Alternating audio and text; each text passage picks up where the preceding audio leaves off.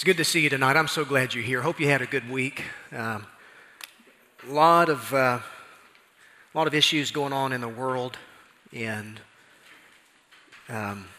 we as God's people have got to pray and to live with faith and a sense of urgency. And I'm grateful that God's Word gives us what we need in such difficult times. And that's what these days are in many ways, in many respects. There's a lot going on in the world. The world seems to be on fire. But the Lord Jesus is in charge. And His kingdom will prevail. And that's the overarching message that we learn from the book of Revelation, which we began studying on Wednesday nights just a couple of weeks ago. And so tonight we come to chapter 2. So if you've got your Bible, I invite you to turn with me there. We're coming to a section of the book that deals with the 7 churches that John mentioned earlier in his greeting. Those churches, the cities where those churches were located are mentioned in verse 11 of chapter 1. And then chapters 2 and 3 consist of 7 letters that were written to these 7 churches with a message from the Lord of the church. And who is the Lord of the church? Well, John gets a glimpse of him in chapter 1 as Jesus reveals himself to the Apostle John. John's exiled there on Patmos, but he receives a remarkable vision and records it in detail for us in the first chapter. Now, a lot of times in a study of the book of Revelation, people want to skim through these first 3 chapters, and really chapters 2 and 3 in particular. They want to skip over these letters to the 7 churches because they're eager to get to the action-packed section of the book. You know, the seals being broken, the trumpet judgments, the bowl judgments, and all of that. And yet, it's unfortunate that we would rather hear about the cataclysm of the last days rather than being confronted with the urgent challenge of our own present moment. And so we come to Revelation out of just a sense of curiosity for the future. We've missed the purpose of the book. And so it's important that we establish that early on in our study of Revelation.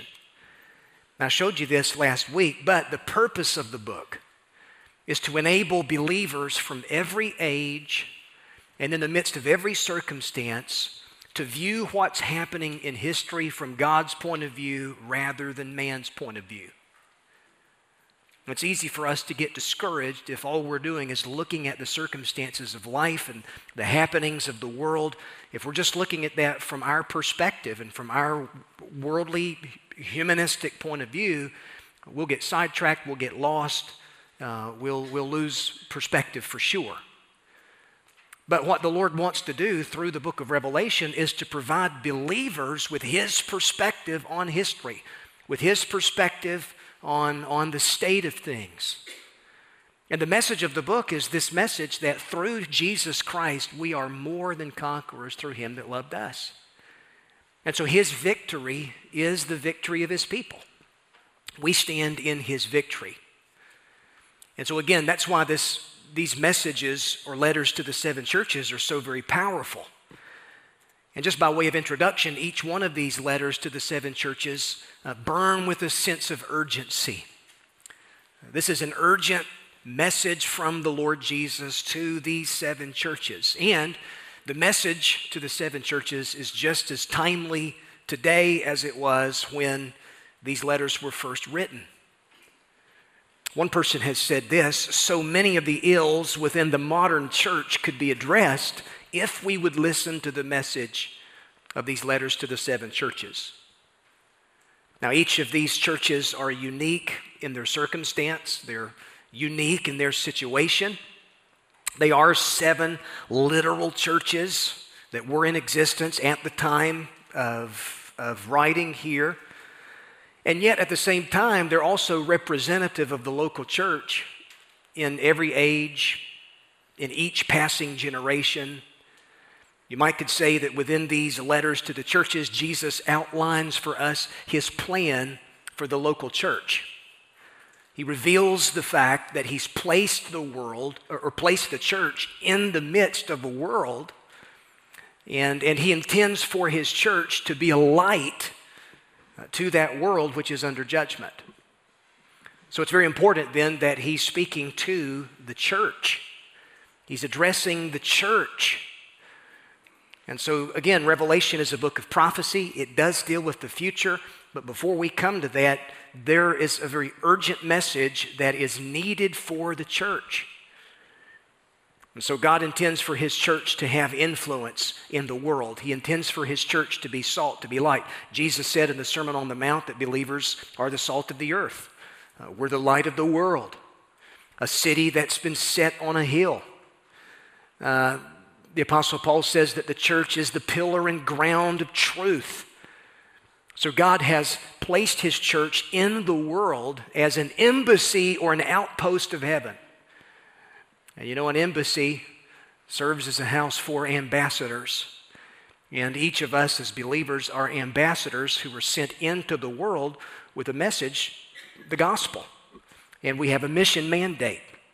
So these 7 letters then show us how important the church is from God's point of view.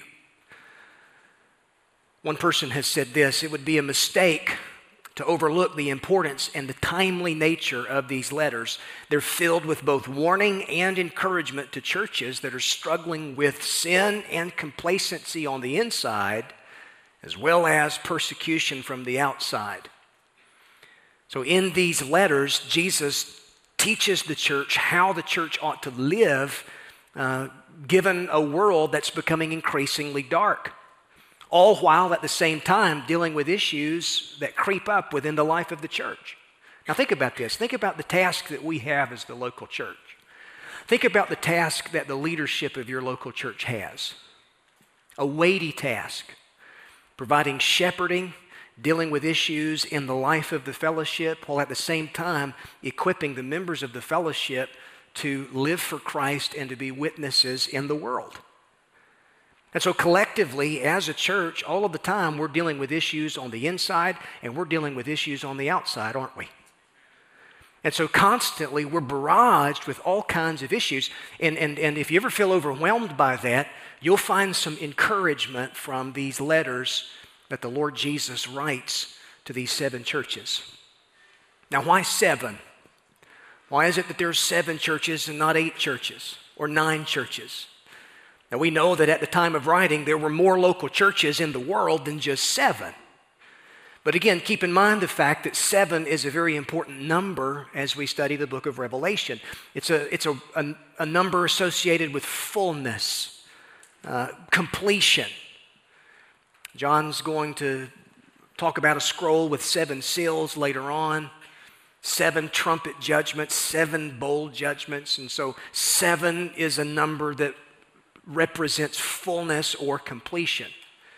So 7 churches, these letters given to the 7 churches, you can see these churches as being somewhat symbolic of the church universal, the bride of Christ in the world.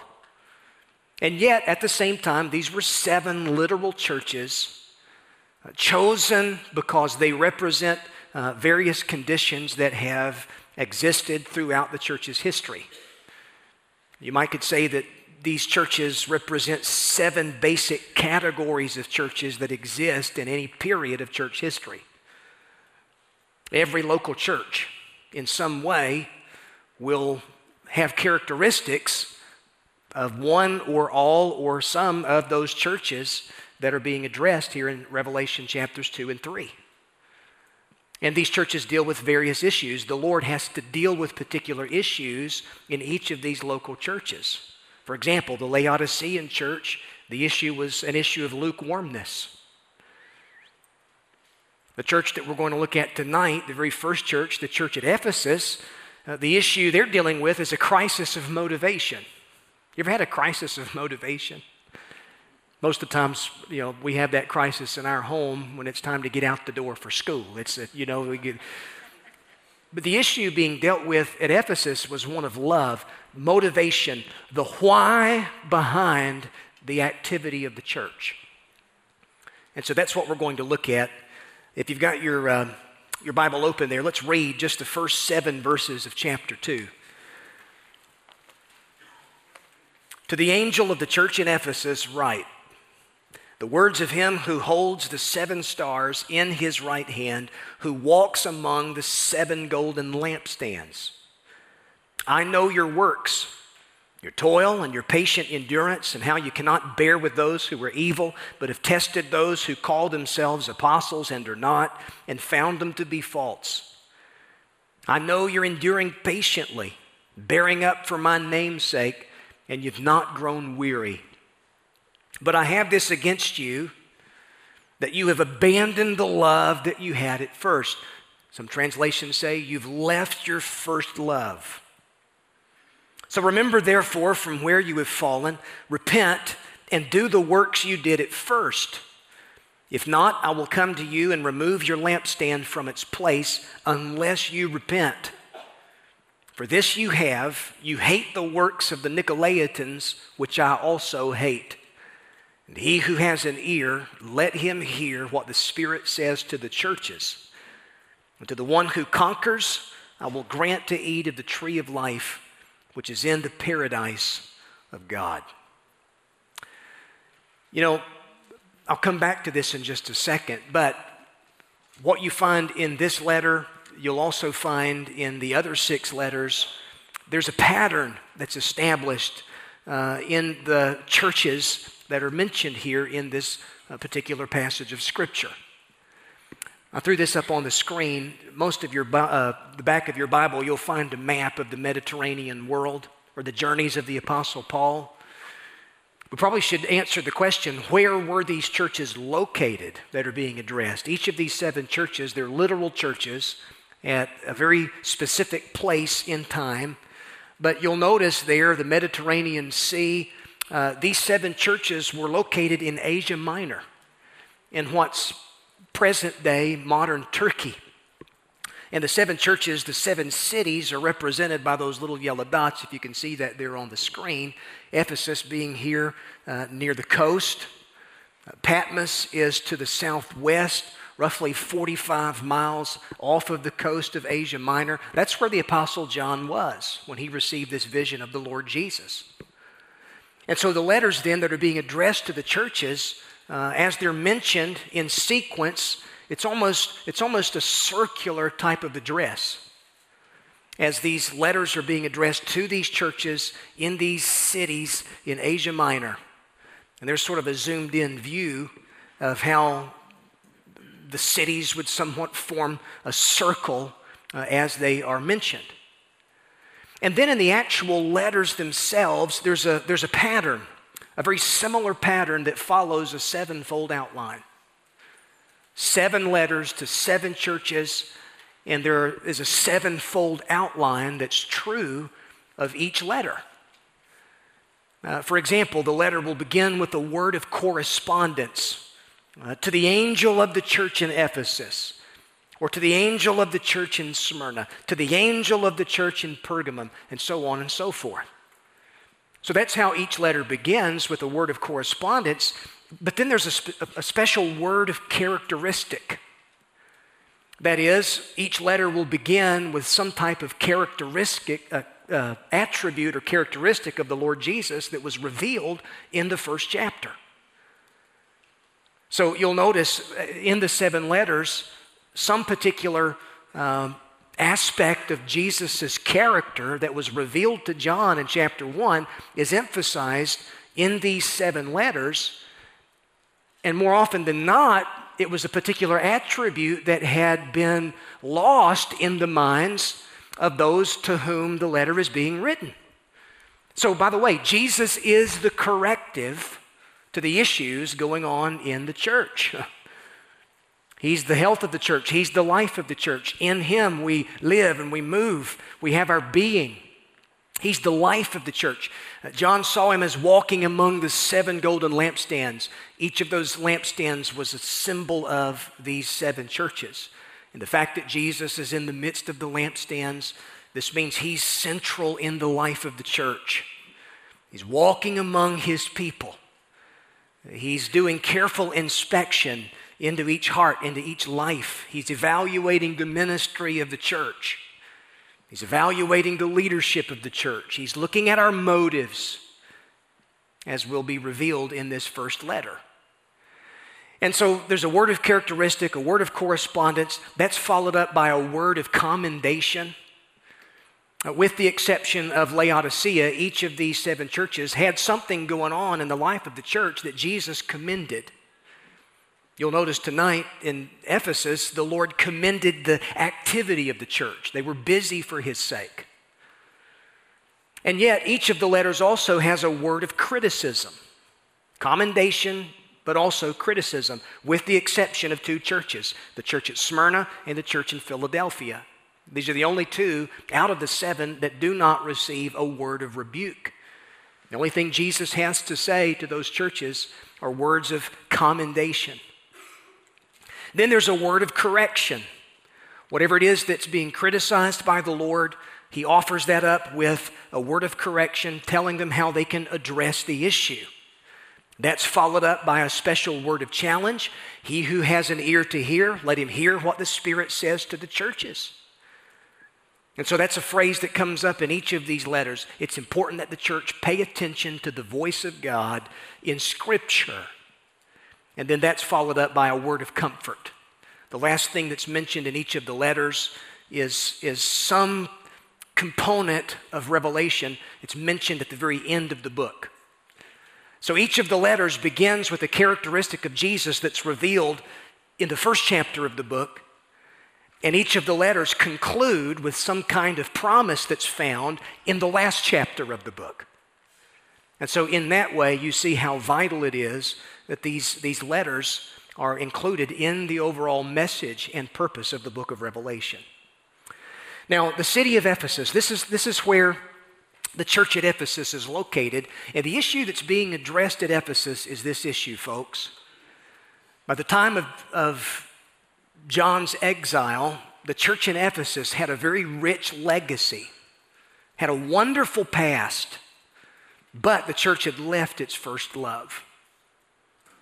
They were getting by on past success. They were busy.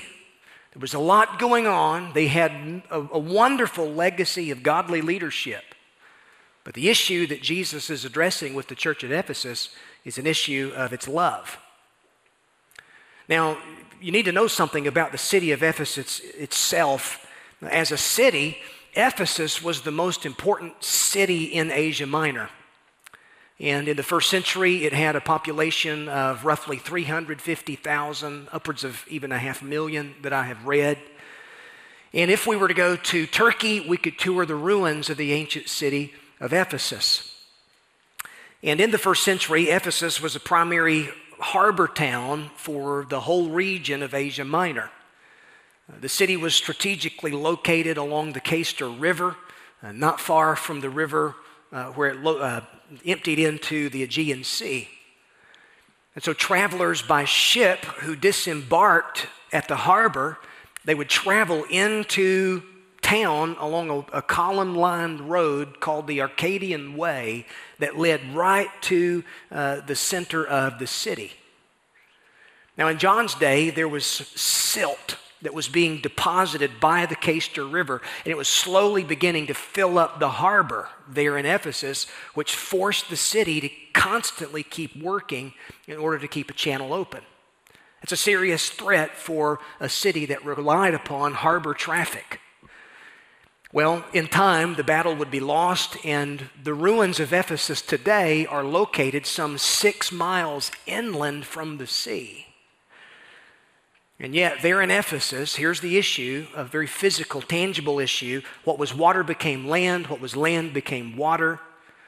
And it all served as a fitting metaphor of what was happening spiritually in the church at Ephesus as well. What was the issue? Well, passionate love for Jesus Christ was slowly eroding and was being replaced by busyness in His name. You know that sometimes busyness in a church can become a substitute for intimacy in the church? You know the issue of Mary and Martha in the New Testament. You've got Martha. They were sisters. Martha's busy, busy, busy. Every time you find Martha, she's busy. And on one occasion, she was there in the kitchen preparing a meal. Her sister Mary was always sitting at Jesus' feet. And on one occasion, that really frustrated Martha. And she comes to Jesus. She says, "Lord, will you tell that good-for-nothing sister of mine to get up and get in the kitchen and help me out?" And Jesus says, "She's chosen that good thing." Martha, you're distracted. You've got a lot of things you've given yourself to, but Mary has chosen that one good thing that would never be taken from her. What was Mary doing? She was sitting at the Lord's feet. Now listen, activity and busyness is important. There are things that we have to do in life. There are things in the church that we've got to do. But folks, never must it ever become a substitute for sitting at the feet of Jesus. It's often been my experience that whenever you move away from a place of intimacy with God spiritually, eventually the work is going to become heavy. And eventually you're going to experience some measure of burnout where there has been a loss of intimacy. But where there is intimacy with God, there is energy in the work. And so Jesus here is warning the church that was so very busy, but the church had left its first love. Busyness, activity had become a substitute for affection. A couple more pictures there of the ruins at Ephesus. There's an amphitheater, spectacular sight. But a few things that I want you to notice here in the passage about the church at Ephesus. The first, notice what the Lord actually has to say about the activity of the church. What is it that's been revealed about Jesus here? Well, he's described in two ways in verse 1. He's holding 7 stars in his right hand. And he's also walking among the 7 lampstands. And again, you go back to John's vision in chapter 1. The Lord is seen standing in the midst of those lampstands. Those 7 stars are in his right hand. There's a sharp 2-edged sword going from his mouth. Verse 20, the Lord explains to John what that meant. As for the mystery of the 7 stars that you saw in my hand and the 7 golden lampstands, he says the 7 stars are the angels of the 7 churches, and the 7 lampstands are the 7 churches. And so now you get to verse 1 in chapter 2. John is commanded to write to the angel of the church in Ephesus. The word angel there, it's a word that means messenger. And a lot of times where this word is used throughout the New Testament, context determines whether it's referring to a heavenly being or someone who was a representative messenger. And in this case, the issue here, the angel that's being referred to, more than likely is the messenger of the church or the leadership of the church, the primary spokesman of the church. We would say perhaps the pastor who's being addressed. So what you have here with Christ, who's holding the 7 stars, walking in the midst of the 7 golden lampstands, the fact that he's got the messengers of the church in his hand, he's the authority of the church. He's giving direction to his church. He's walking among the lampstands, which means he's actively involved in the church, walking up and down every aisle, walking up and down every seat, peering into every heart. He's the one who gives the church its marching orders. And as such, he's the vigilant watchman of the church. He sees what we do. He hears what we say. He knows what we think and what is the true condition of our heart. So when he's looking at the church at Ephesus, he's saying, I see all kinds of activity. And that's a good thing. He commends them for their activity. What were they involved in? Well, faithful service. He says in verse 2, I know your works. The word know there is a word that speaks of knowledge upon close inspection. So when he's looking into the situation of the church, he sees all kinds of service being done in his name. The church was actively working. Notice the words toil, patient endurance. They didn't tolerate evil, but they stood for what was right. We would say that the church in Ephesus was a church with conservative values in the midst of a pluralistic society that was constantly being pressured to conform. Let me tell you something. The church, throughout the history of the church has always been under pressure from an unbelieving, pluralistic society, pressuring the church to conform to its ideals. And for the longest time in our country, we've been the recipients of being in a country where Judeo-Christian ethic and that kind of thing has flourished in society. But you know what? We're now living in a post-Christian context, aren't we? And we are feeling the squeeze. We're feeling the pressure as God's people who are holding to what's true in the middle of a world that is saying something completely different. And in that way, we can understand what the believers in the first century were experiencing. But to a much larger degree, they're experiencing even persecution for their faith in a pre-Christian society. There in Ephesus, you had the Temple of Artemis. It was one of the 7 wonders of the ancient world. It was located right there in the heart of the city.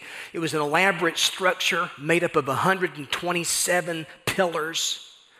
And it was perhaps the very first building in history to be built completely of marble. But it served as the house of worship for the goddess Artemis or Diana. It also served as a depository for wealth and kind of made it the Bank of Central Asia.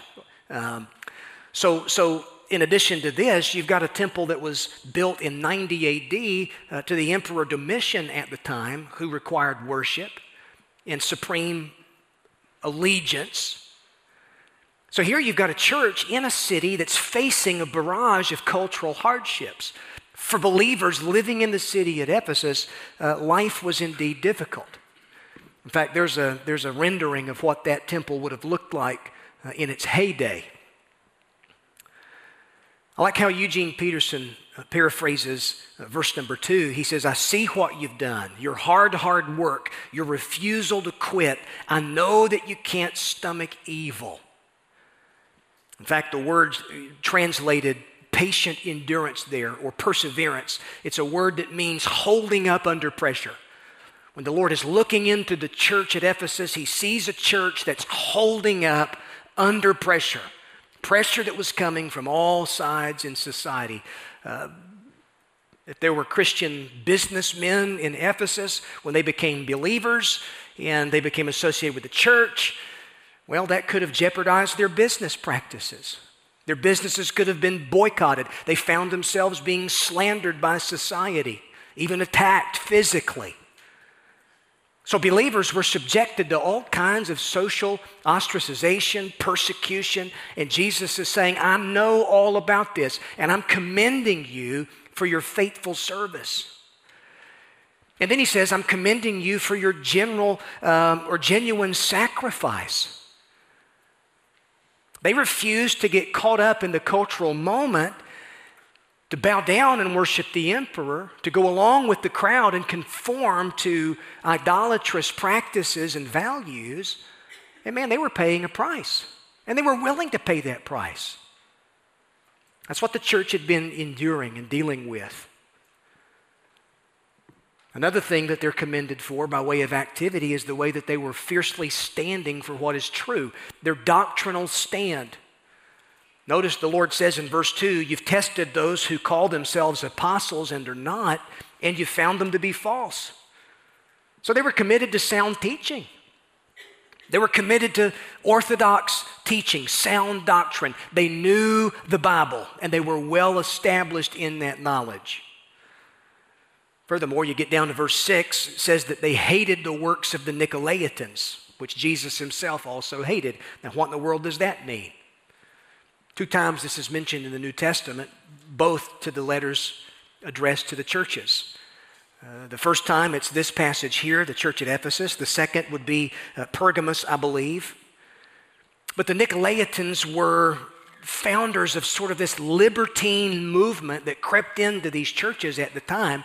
And most scholars have said that they taught a form of immorality and idolatry that they said was compatible with New Testament Christianity. They abused grace. They misunderstood what the Apostle Paul actually said about the nature of the law. They would encourage the eating of meat sacrificed to idols. They encouraged participation in sexual immorality that was associated with worship in the temple at Artemis. One person expressed it this way: the Nicolaitans were responsible for this teaching that one could worship Caesar in the flesh and Christ in the spirit. So there was a group at this particular time. There was a thought in certain of these churches that to avoid social embarrassment, you can assimilate pagan values and pagan practices and bring that into the life of the church to make the church more acceptable to a pagan culture.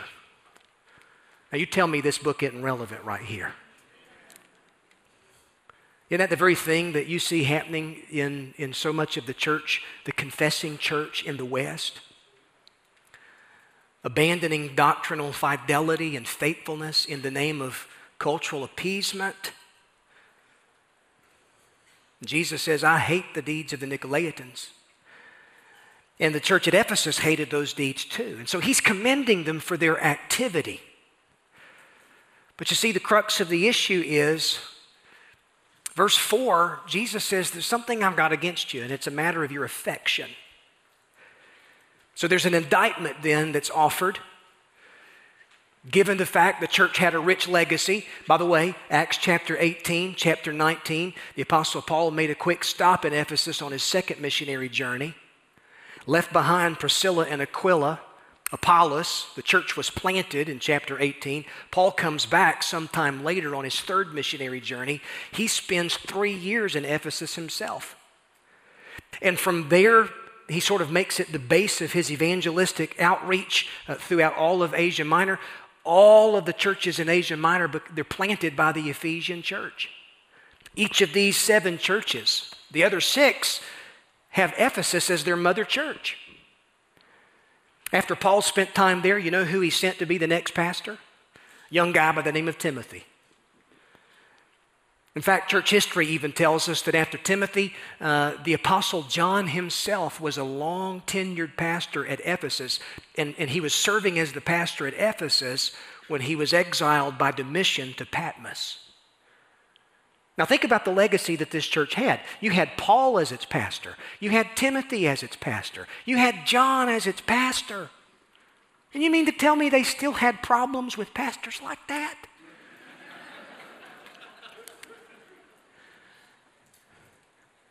Jesus says, despite this rich legacy, your faithful service, your sound doctrine,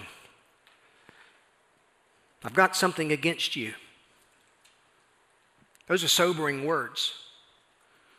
When Jesus looks into my life, when he evaluates my situation, what a humbling thing to hear him say, I have this against you. Here's an area about in your life that I'm concerned with.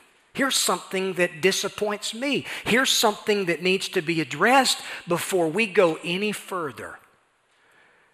And this one who has eyes like flaming fire, he's looking beyond the surface and the kind of stuff that we're so easily impressed by.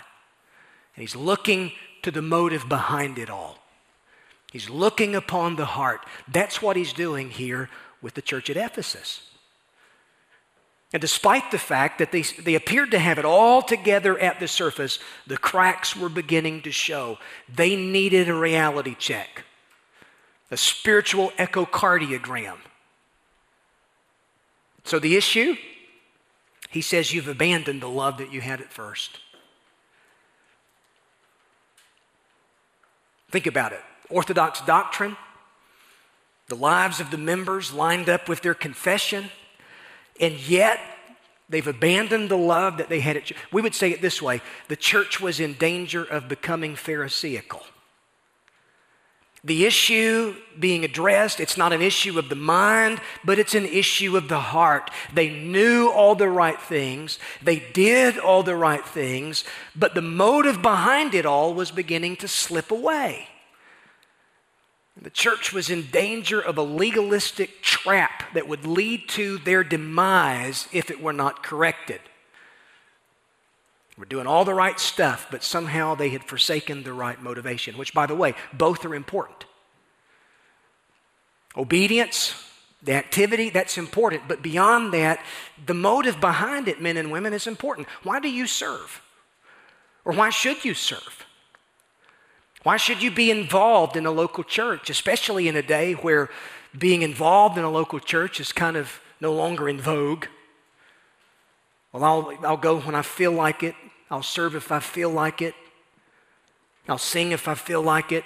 I'll teach if I feel like it. What's the motive behind it all? Is it not our first love? Is it not love for the Lord Jesus that should well up within the heart of every individual believer, that anchors that believer to a local fellowship of other believers?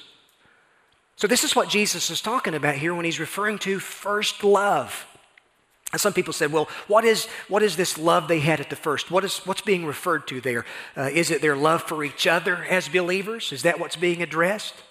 Somewhere along the way, they sort of fell out of love with one another. Is it love for God? Is it love for God's Son that's being addressed? Is it their love for the gospel? I tend to think the answer to the question is all the above. You think about the two great commandments Jesus said, loving the Lord your God with all of your heart, with all of your soul, with all of your strength. And the second is likened to it, love your neighbor as yourself. Love for God is key to possessing genuine love for people. Where there is no love for God in my heart, there won't be any love for other people, or genuine love, biblical, agape kind of love. And without that, all you're left with is a love that's based upon selfish interest. So the first love being referred to here, this is love for Jesus and his gospel that resulted in their love for one another in a world that was awash in spiritual need. So you see how it's all interrelated. Love for Jesus, love for his gospel results in love for one another in the church and love for a world that's lost and in darkness and in need of salvation. So we could say that in Ephesus, their relationship with God had become more of an academic pursuit or a hobby than that of an enraptured lover. What's your relationship with God like? Could it best be described as an academic pursuit or a hobby, more like a hobby? Or can you say that it's like the love that one lover has for another? I'm caught up with just a sense of love for one who loved me first. And notice it doesn't say they lost the love they had at first, they abandoned it. That's what it says. They left their love behind. The idea is that of distraction or neglect. They had all kinds of good things going on, but it doesn't represent the greatest thing. 1 Corinthians 13, Paul said, faith, hope, and love abide these three, but the greatest of these is love. It's love for God that undergirds and promotes true ministry and doctrinal integrity. So the foundation then was being threatened of the church. Y'all know something. Listen, we are absolutely notorious as the people of God for turning something that's meant to be a means to an end to an end. You say, what are you talking about? Well, what are we doing tonight? You know, our Bibles are open. I'm up here preaching, teaching. You know, it's merely a means to an end. And what's the end? Well, the end is the glory of God, love for God, exposition of God's word that ought to result in obedience and greater love in my heart as a disciple for the Lord Jesus Christ. You think about service within the church. Think about singing. Think about serving in children's ministry. Anything else. All of this is simply a means to an end. And sometimes when we lose sight of our first love, all this stuff becomes the end itself. That's why we get all bent out of shape about it whenever something changes. Because it's become the end.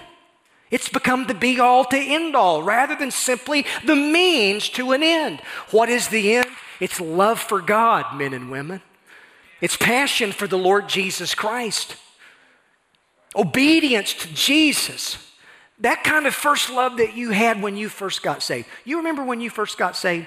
You'd charge hell with a water pistol. That's what you do. You'd give whatever needed to be given. You'd show up every time the doors were open to serve. Why? Because you just couldn't get over the fact that the Son of God bled and died for you and loved you and gave himself for you, paid the price for all of your sins, and the message overwhelmed you to such a degree that you just had to give your all to him. We say, well, yeah, but I've matured since then. Matured? Is that a word? Soured, that may be the word, but matured, that's not the word.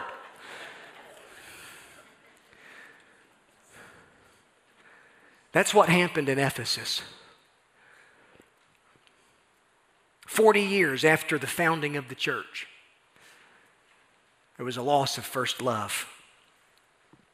That's the issue that's going on. Listen, I love this. Danny Aiken said that their obedience was more out of a sense of duty than out of a sense of first love. The difference between the two is massive. Legalistic duty says, I obey and Jesus gladly accepts me. But first love says, Jesus accepts me and I gladly obey. He wants our obedience, make no mistake about it, but he also wants our affection. And the kind of obedience that he delights in, folks, is the kind that flows from a heart that's full of love and wonder. A redeemed heart gladly obeys. What about the third thing here and final thing? It's the admonition to the church. A word of correction, course correction.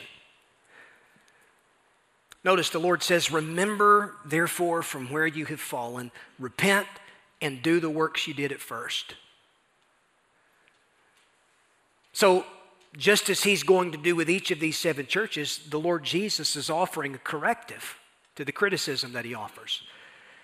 And for Ephesus, this church that was big on activity but little on affection, he's giving this threefold admonition, and the sequence is very, very important.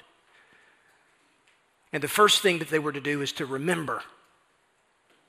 In other words, go back in your mind to what God did when he saved you in his grace and in his mercy. Call to mind his saving grace in your life.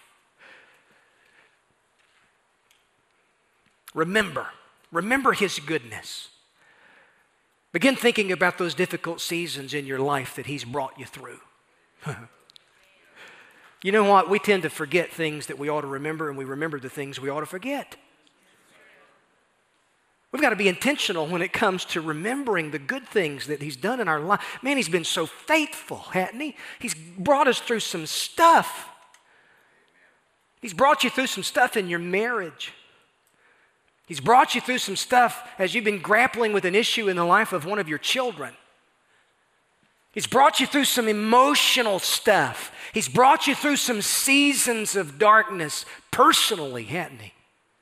He's been faithful. Beyond that, he's given you his Spirit. He's promised that he will never leave you. He will never forsake you. He will never turn his back on you. He's paid for your sin debt. You are forgiven. You've been accepted freely in the beloved. You've been made a part of the body of Christ. You have heaven as your hope. You have eternity to look forward to. You've got life in Jesus Christ. And he says, remember. Amazing grace, how sweet the sound that saved a wretch like me. I once was lost, but now I'm found. I was blind, but now I see. Don't ever want to get over that. The second instruction in the sequence is repent. He says you need to repent. Turn around. It's a change of mind that results in a change of behavior. It's not a one-time deal that happened when you first got saved. Yeah, to come to Jesus Christ is to turn from sin. Yet, I need to repent every day in my life as a believer. Because without repentance, I lose my spiritual sensitivity.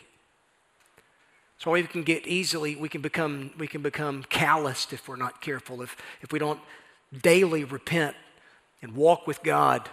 Jesus is no longer the center, but he's somewhere on the peripheral of my life. If that's the case, man, I need to repent. And then the third and final instruction there is return. The Lord says in verse 5, do the works you did at first. And so notice the secret here. It's an open secret, but returning to your first love involves intentional effort. He's not just describing emotional feeling. It's not like we're waiting for some feeling to return. No, he's saying you need to be intentional in this respect. Faith always comes first. Feelings follow. So remember how good God's been to you. Repent of indifference. Return to those first works. Return to the Bible. Absorb its words like a dry sponge. Return to your prayer closet. Return to selfless service born out of a heart of love. That's what it means to return to our first love. And so serious is their situation that the Lord says, if you don't correct this issue, I'll remove your lampstand. Now, that doesn't mean they were in danger of losing their salvation. It's not what that means. It means that this particular church would lose its ability to give forth the light of His truth. They're the lampstand, He's the light. And He wants them as a lampstand to shine forth the light of His truth, the light of His love, into a darkened world that desperately needed it. So here's what happens when we lose our first love.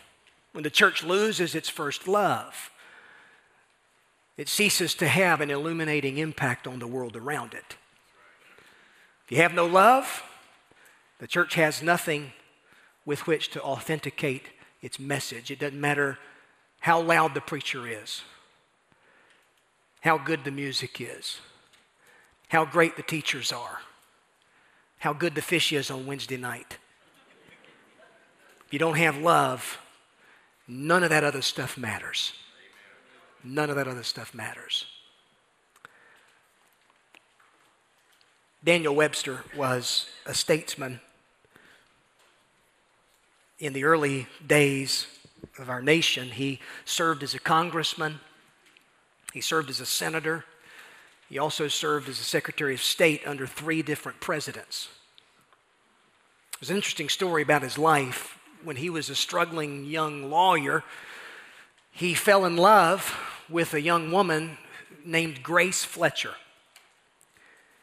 She was his first love, the first woman he ever gave his heart to. He spent many, many hours holding skeins of silk for her while she knitted the thread so that it would be sewn. Remember, men, when you were courting, you'd go anywhere, you'd sit with her, do anything if it meant you got to spend time in her presence. Well, that's what he did. It didn't matter to him what they did together as long as he could be near Grace Fletcher. Well, on one of his visits, he waited for just the right moment to speak to her what was really on his mind. Working up the courage, he said to her, "Grace, we've been untying these silken knots for many weeks together. And I think that it's time that we tie a knot which will not be untied for a lifetime." He then took a long red ribbon. He began to tie an elaborate knot in the middle of it and then handed it to her. She added a few more loops, completing the knot. And that silent act together was the ceremony of their engagement. It wasn't long afterward, Daniel Webster married Grace Fletcher, a marriage that lasted until her death. He lived on, but his affection for his first love never died. Following his own death in 1852, there was a box that was found among his personal belongings. And inscribed upon the box were these words, "Precious documents." Within the box, there were letters that he and Grace Fletcher had exchanged during their courtship and during the days of their marriage. And these love letters were well worn, almost as if they had been taken from the box and read many, many times and then put back in the box. But also in that box was one other memento that he had kept through the years. It was a long red ribbon that was still tied in a tight knot. He was a man who never lost his affection for his first love. Now listen, I want that to be true of my life in terms of my relationship with the Lord Jesus. How tight is the knot of affection that binds your heart to Jesus Christ? I'm going to tell you something. He loves you as one of his own with an everlasting love. But when he looks into the depths of my heart, how I want him to see someone who truly loves him. Would you stand with me for prayer tonight? Lord, tonight as we bow, it's easy, Lord, for our lives to be so consumed with activity. Both ministry activity in the church, but activity that we're so involved in. Lord, I think about our church. We've got so much activity. Thousands of events that happen right here on this campus every year, whether it be church activity or school activity. And Lord, it'd be real easy for us to just sit back on autopilot, consumed with busyness, but oblivious to the barrenness in our own hearts. And so, Lord, we don't want to drift. And tonight, Lord, may we hear what the Spirit is saying to the churches. Lord, you commend our works, but you inspect our works, not just the what, but also the why. Lord, thank you for your love for us. God, may we remember your faithfulness and be intentional. And repent, Lord, where issues arise and we need to repent. But return to those first works.